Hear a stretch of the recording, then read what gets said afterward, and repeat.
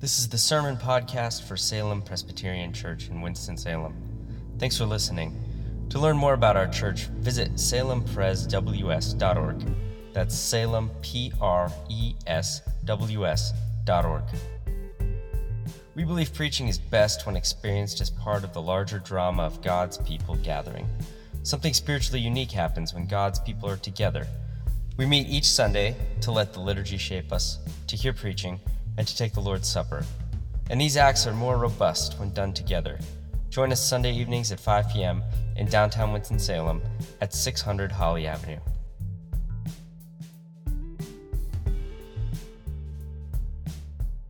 The next scripture passage is Luke 4, verses 14 to 30. If you'd like, take a moment to turn there. There are Bibles available in your pews. Again, the passage is Luke 4, 14 through 30. Please stand if you are able for the reading of God's Word.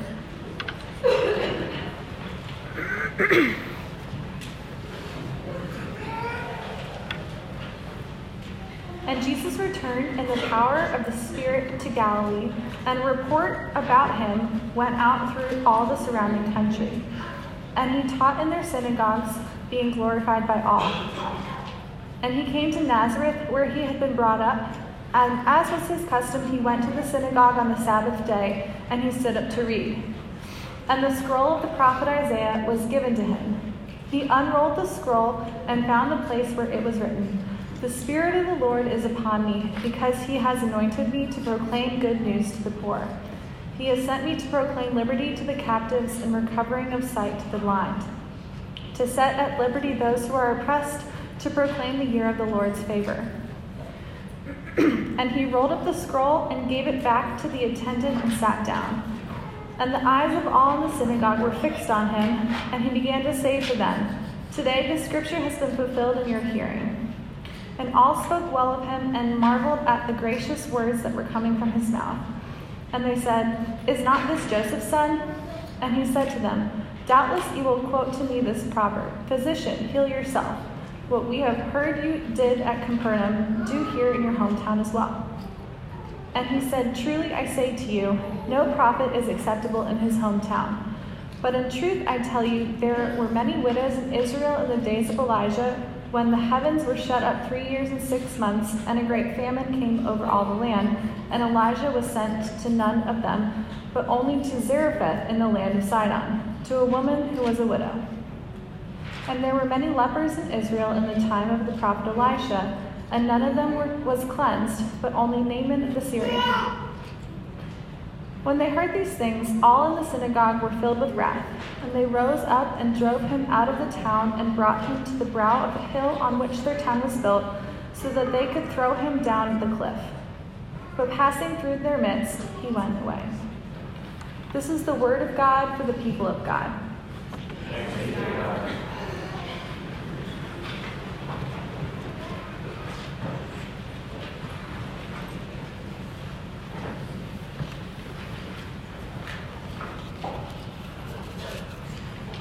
Well, good evening. We are looking at the Gospel of Luke, as you can tell, and we will be doing so until just after Easter. And as we go through the Gospel of Luke, the question that we want to keep asking is, what does Luke say about the kingdom of God? Because the kingdom of God is one of, if not the biggest theme in the Gospel of Luke. And I think that this particular passage tells us that the kingdom of God is like the Jubilee.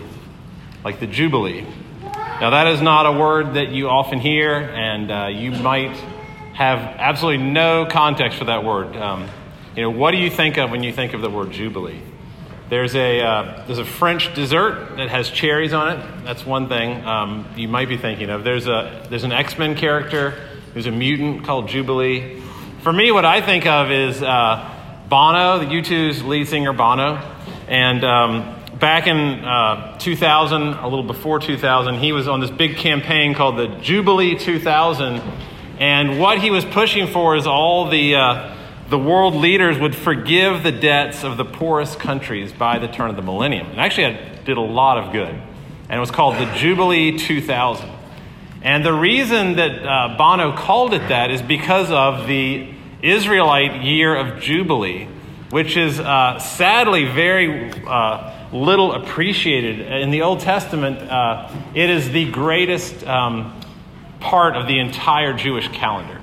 It's in Leviticus 25, and I would highly encourage you to read that chapter. Leviticus 25. Not a book that people go to for highlights, but every 50 years in the land of Israel, they would blow trumpets all over the land, and the year of Jubilee was announced. And everyone had to, at that moment, stop working. Could not work anymore. And then for the entire year, you could not work. So it was an entire Sabbath. Imagine that, a 1-year sabbatical where you don't do anything for an entire year. Not only that, but the land was returned to its original owners. So all generational poverty was annihilated because the original people who owned the land, it's given back to them. And not only that, but all the debts that you had were forgiven. So if you owed anything, it was forgiven you. And then finally, all of the people who were slaves in the land of Israel were set free. So land returned, debts forgiven, slaves set free, complete rest. Now, that is the image that Jesus grabs a hold of when he preaches his very first sermon. Perhaps. This is his inauguration address. It's definitely his first sermon to his hometown people of Nazareth. It says in verse 16, he went to Nazareth where he was brought up.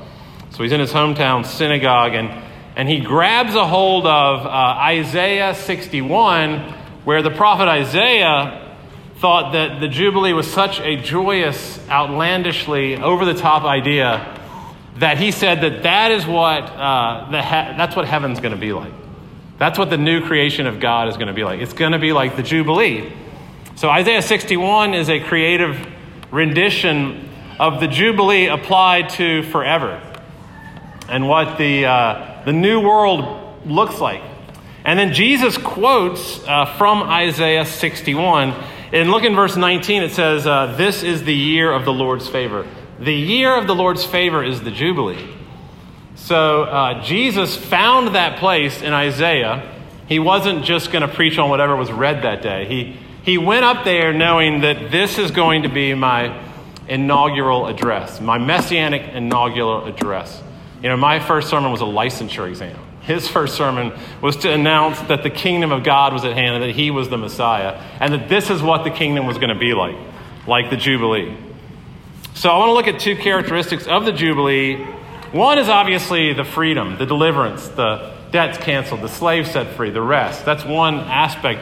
All the action that you have in the Jubilee, and how that for Jesus was a great picture of what his ministry would look like, what the kingdom was going to look like.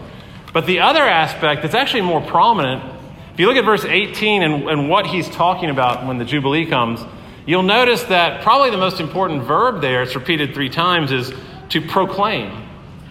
So in verse 18, you see proclaiming liberty, proclaiming good news, and proclaiming favor. And so part of the kingdom of God that he brings is not only the Jubilee itself, but to actually talk about the Jubilee and to proclaim the presence of the kingdom. So proclamation is actually part of the new world that he's bringing, is that we talk about the new world. So those two things I want to talk about, the proclaiming first, because I think that's the more significant of the two actually. And then finally, the freedom. So first, a new kind of speech that the Jubilee brings, and then a new kind of deliverance, a new kind of freedom that it brings as well. So those two things.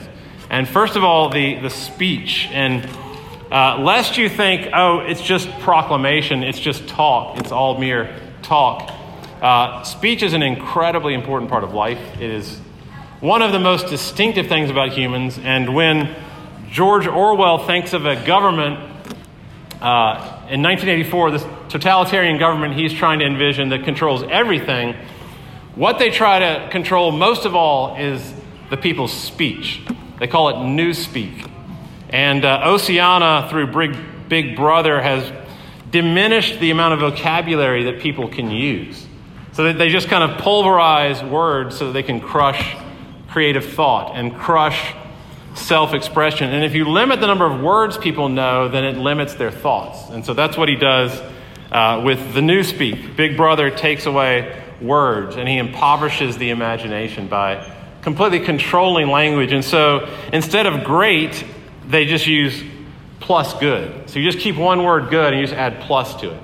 So instead of great, you get plus good. Instead of fantastic, you get double plus good. And on and on. Instead of quickly, speed-wise. So he ran very quickly becomes he runned plus speed-wise. And so in the back of the book, they have this index of all the Newspeak.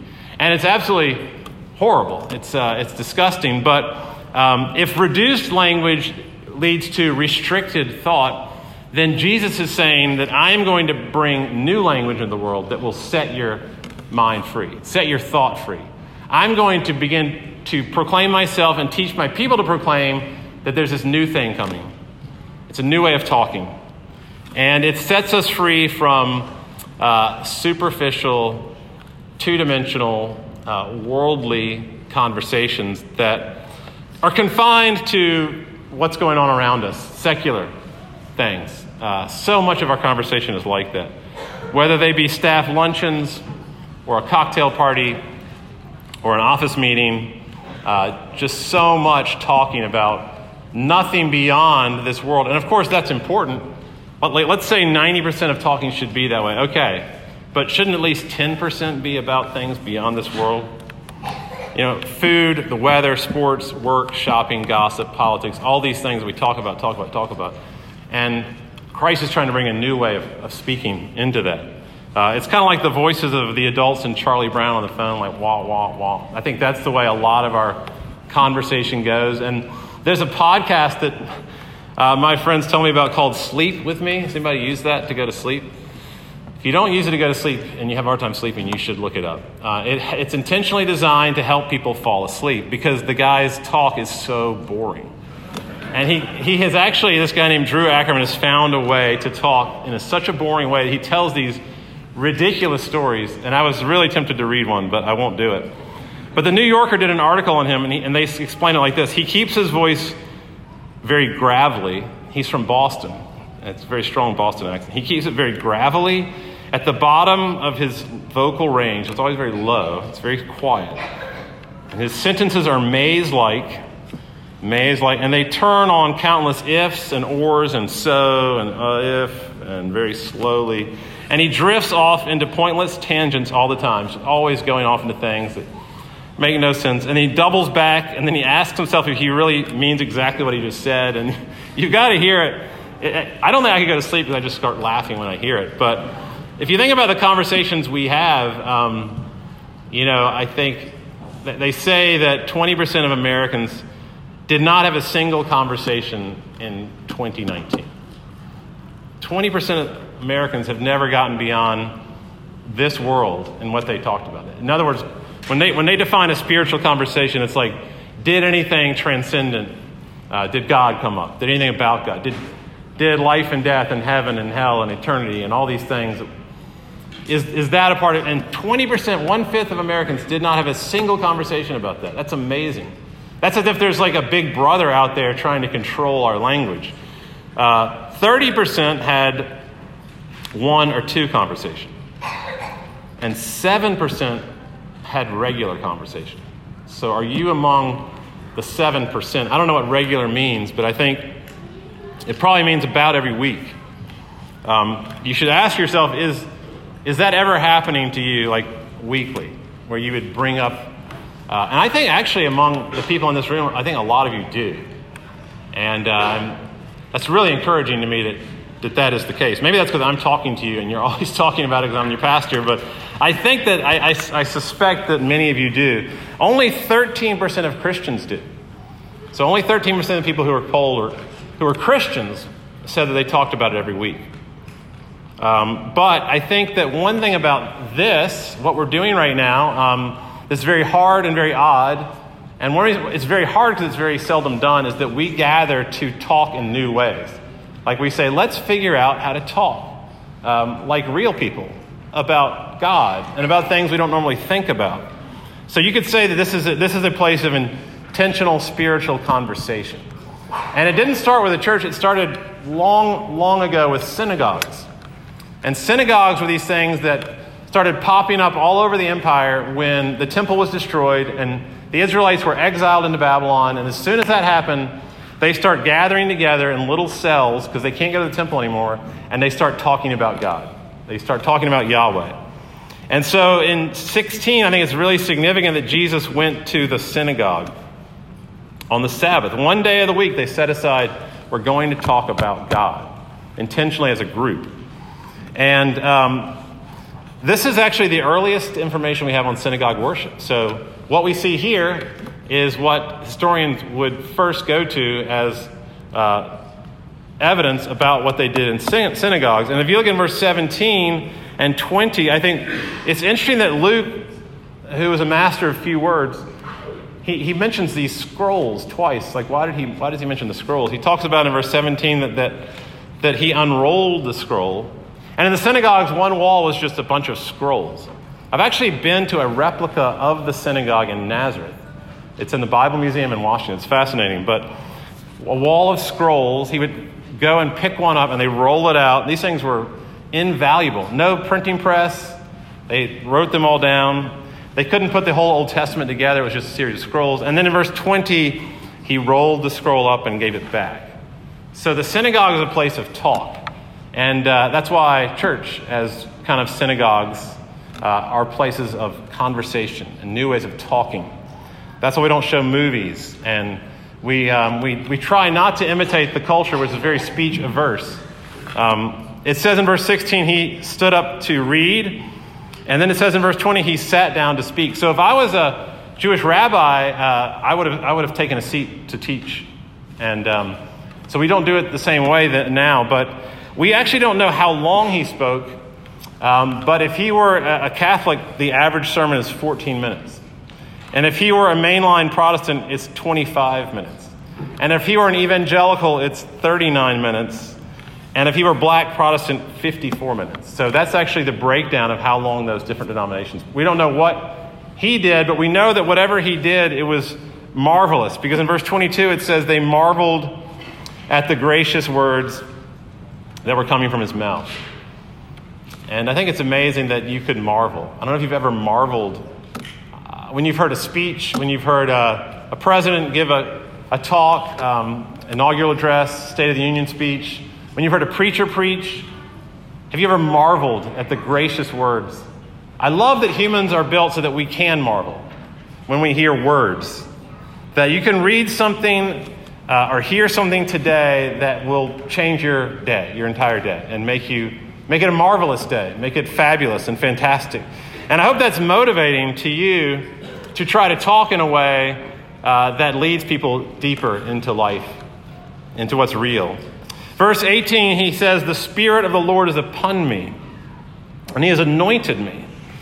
And you see that word, and you're like, what does anointing mean? Well, anointing was like a shower. It was the closest thing they had to a shower. They would pour oil on their head, and it would clean them, and that was the closest thing they had to becoming freshened up by a shower. And so if you think about anointing, if you think about the Holy Spirit coming upon you and what it means to speak in a new way, it's kind of like when you take a shower when you're really dirty and you feel fresh. Like when when someone comes out of the shower and they have a towel in their hair, they're drying their hair and they smell good, they look fresh and clean. That's what the anointing of the Holy Spirit was like. And so when you're anointed by the Spirit, when you're full of the Spirit, one of the things that happens is you speak in new ways. And so in the Gospel of Luke, it's fascinating that whenever the Spirit comes on someone, and this is true in the book of Acts 2, which Luke wrote, they generally start talking. So here's just 3 examples, all before chapter 3. Luke 1:41, Elizabeth was filled with the Holy Spirit, and she exclaimed, "Blessed are you among women." Luke 1:67, Zechariah was filled with the Holy Spirit, and he said, "Blessed be the Lord God of Israel." Luke 2:27, Simeon came, and the Spirit came upon him in the temple, and he said, "My eyes have seen the salvation of God." And so when a person is filled with the Holy Spirit, they talk, they speak in new ways. And again, ask yourself, have you done this? Are you doing this? Are you interested in doing this? Good news, liberty, favor in verse 18. Do you speak these ways? And I was talking to a guy this week who gave me an extreme example of this, fascinating example of speaking about liberty and deliverance. And he said that the Spirit sometimes gives him these missions, like, Tom Cruise gets in Mission Impossible, like go over to the specific bench in Ronaldo Gardens, and a guy is going to come by wearing a Chicago White Sox sweater, and when that happens, go tell him that God loves him. I mean, this guy hears that somehow or sees that.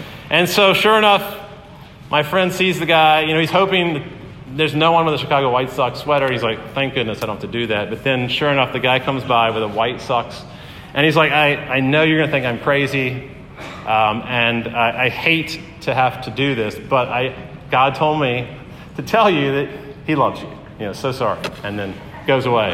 But that's an extreme version of being anointed with the Spirit to speak. And whenever we think about evangelism, we have a lot of negative images come into our mind about twisting someone's arm or, forcing, like shoehorning a conversation where it doesn't belong, hijacking a conversation.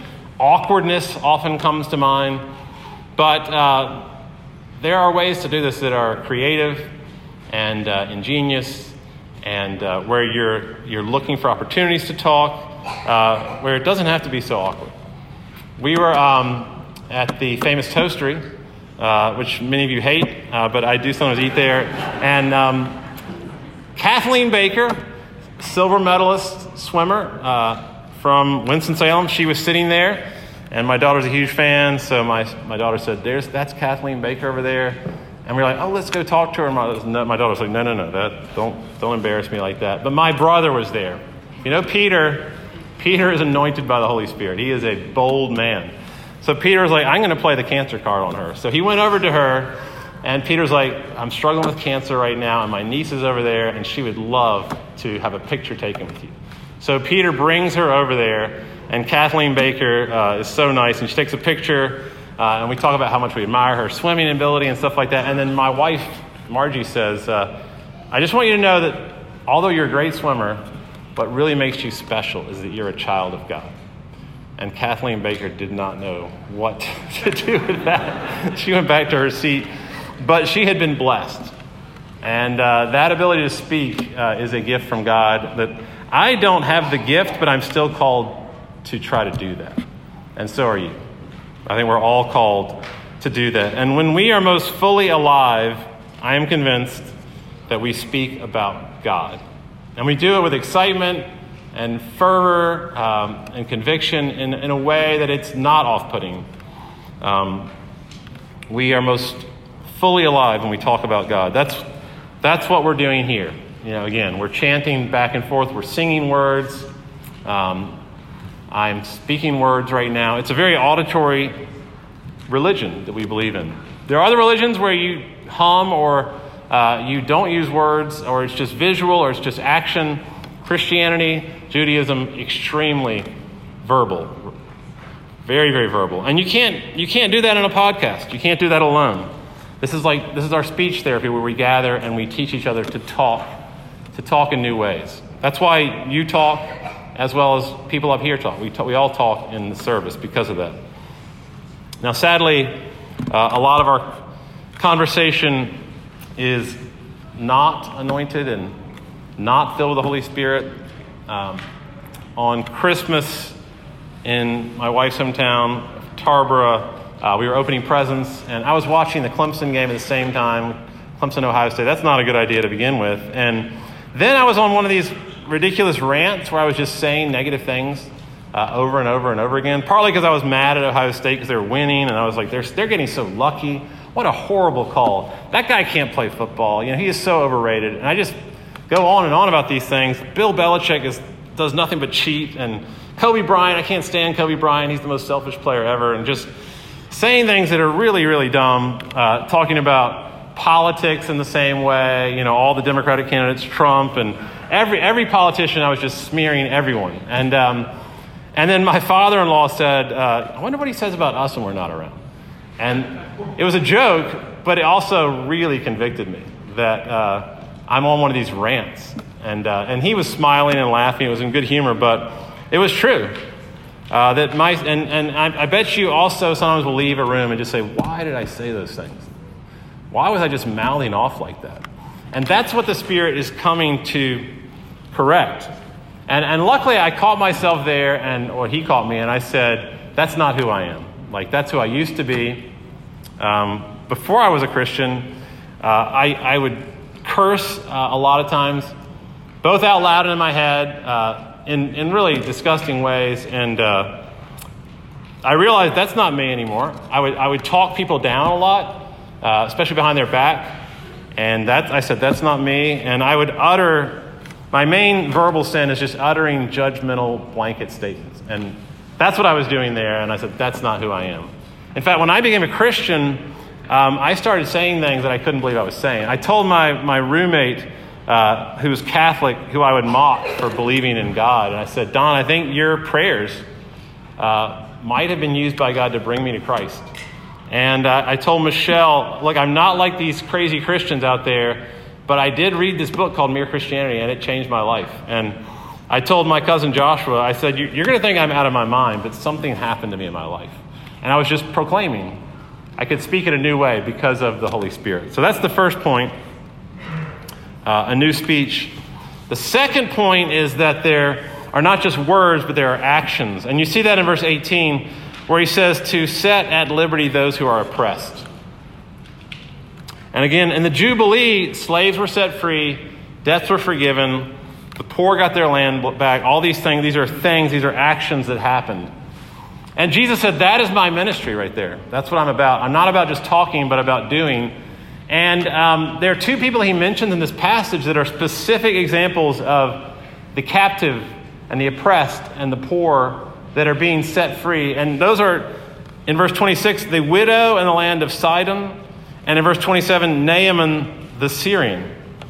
And this is when his hometown congregation started to get mad at him because they're jealous, because he was reading their mind and saying that you guys are jealous about Capernaum and that I did all these miracles there and I haven't done them here, and so now you're upset with me for saying these things. And so he tells them about how God has always come to outsiders. He's always been on the favor on behalf of the outsider. And in this case, both of these people, the widow, you can go back and read about them in the Old Testament. The widow and the general, Naaman the Syrian, they were both from outside of Israel. They were not from within the covenant people. So the Jews would have been tempted to despise these two. Now, one was, as a general, very powerful, a Syrian general who would have oppressed and killed a lot of Israelites. His name was Naaman, but he was a leper. And so he was untouchable. He was lonely. No one had ever really touched him in years because they would get his leprosy. So you have Naaman over here that Jesus mentioned. You have the widow from Sidon over here who is starving. There's no food in the land. She's impoverished. She's helpless. She's vulnerable. She would have to become a prostitute at some point as a widow, or else she would just die. And Jesus says, these are the people that the Jubilee is for. This is what I've come to be about. And if you look at the Gospel of Luke, that is absolutely the case. Because to these two people, God sent his greatest prophets, Elijah and Elisha, to these two people. And he freed them. He delivered them from God.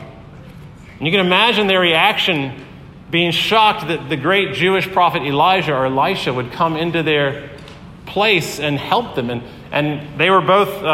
the widow was saved from starvation. Naaman was saved from leprosy. And just think about what God has done. If you believe in Christ, and if you have been set free by Christ from whatever it is, think about the things that he has delivered you from, and the way that he has brought the Jubilee into your life. And I think about for me and for many people, it's not as much the things that Naaman or the widow were delivered from, but loneliness. Absolutely. Alienation from people, feeling like nobody likes you, feeling shame, feeling ugly or left out or awkward. These are things that very, very much like Naaman, very, very much like the widow, deep and abiding ways that we need to be set free. Zacchaeus was a man that Jesus met who was absolutely captured by his greed. He was a slave to his greed, and Jesus set him free. And what does he go and do? He becomes generous. he becomes incredibly generous and gives away, half his money. And then another person, the demoniac, Jesus meets a man who is possessed by demons. He's mad. He is filled with insanity. And Jesus sets him free into proclamation. And he goes and he's an evangelist to his own people. And I think that, like those two, we often move towards people in our ministry that we were like when we were delivered. I know that that's true of me, that we are often doing things where we found our bondage and were set free. So I know that some of you are counselors and you are releasing people from depression or anxiety or whatever it is they come there for help with. And you should think about that as part of the Jubilee of Jesus. And teachers who are also bringing in a kind of a deliverance, setting people free from whether it be ignorance or fear. There's a deliverance there. Coaches who have kids that are feel so worthless and unaccepted. And then oftentimes a coach will give a kid confidence and set them free from no self-worth.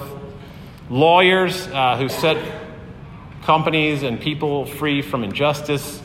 Medical professionals certainly setting patients free from sickness, and homemakers setting children free from homelessness.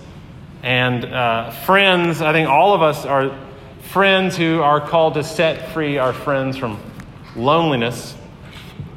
Whatever it is, there's nothing like seeing people set free by Jesus. And in a way, participating in the Jubilee. And the Jubilee, I think, was like the greatest idea ever conceived of.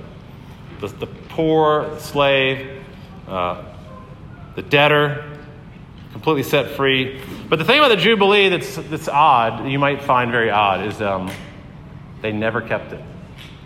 That Israel, not once did they actually do it. And I think that you can imagine why. You can imagine someone in Israel who's very powerful saying, I lent this person thousands of dollars, and now I'm supposed to just let that debt be canceled? No way. So they're not interested. And then somebody who has purchased a slave that works for them, they're going to be like, I'm not letting that slave go free. I'm not interested in that. And then the person who's working their land and is very much trying to control things, and they raise all this food. They have all these crops now. They're not going to stop working and trust God to give them a year's worth of food. So you can imagine that that the Jubilee was very upsetting to certain people. It would kind of be like if a teacher said, I'm just going to give everyone in the class an A. At the last day of class, they just announced that. You can imagine that although the bad students would be very happy about that, the good students would be very upset about that. And they would be like the people of Nazareth who drove him out of town in verse 29 and brought him to the brow of a hill to throw him down. Because I think about the thing about the Jubilee, if we're really honest about it, is that we love our own merit and we love earning things and we feel like we deserve what we have. We have a kind of a death grip on earning. And so when the Jubilee comes, it's not quite as good as you first thought it would be. Because it just guts you of all those things. All your merit, all your earning, all your deserving. The Nazarenes tried to kill him. And it says in verse 30 that he passed through their midst and he went away. But they couldn't get the job done, but the scribes and Pharisees did get the job done. The religious leaders, they did get the job done. And they crucified him. Because they did not like his ministry of Jubilee. They did not enjoy the fact that he was doing these things, and they crucified him. And I think that God obviously knew that Israel would not keep the Jubilee. When he wasn't disappointed in the sense like, I can't believe they didn't do that. I thought they were going to do that. They never did that. He knew they weren't going to keep it, but he gave it as a sign of what it was really about, which was his son. Because in verse 21, it says that today this scripture has been fulfilled in your hearing. And he just read Isaiah 61. So what he's saying is, today, as I sit here, in the synagogue. The Jubilee is happening. It's being fulfilled. And if I were in the synagogue, I'd be like, I don't see any slaves set free. I don't see anyone's debt canceled. I don't see any land. I don't see rest happening. Like, how is it that you're saying you have fulfilled that scripture? And I think that he would say, just by sitting here right now with you, this is the living presence of what the Jubilee was always meant to be. Is that Jesus Christ, the Son of God incarnate, he is the Jubilee. His presence is that. And so when anyone met him, Zacchaeus or the demoniac, whoever met him, whoever entered a relationship with him, they were set free. The Samaritan woman was set free from having to always have a man. And Matthew was set free from slavery and from operating as a crony for Rome's oppressive tax collection. And Mary was set free from having to give her body away every night. And Saul was set free from violent racism. Whenever anyone meets Jesus, you enter the Jubilee. That he is the Jubilee, and you enter into that because he died and rose from the grave. And the proclamation of this table is that because he died and rose from the grave, that all of our sins are canceled. All our debts are canceled. And all captivity to sin is annihilated at this table. And you can probably tell that we take this table very seriously. We do this every week. We love for people to come here who don't believe, like Austin said in that welcome, like Michael prayed. We want people to come here who are searching. And so if you're not sure what you believe about Christ, then we are so glad you're here. You're welcome. But we also don't want to force anyone into hypocrisy. So feel no pressure to partake of this meal, just as I hope you felt no pressure to give to the offering.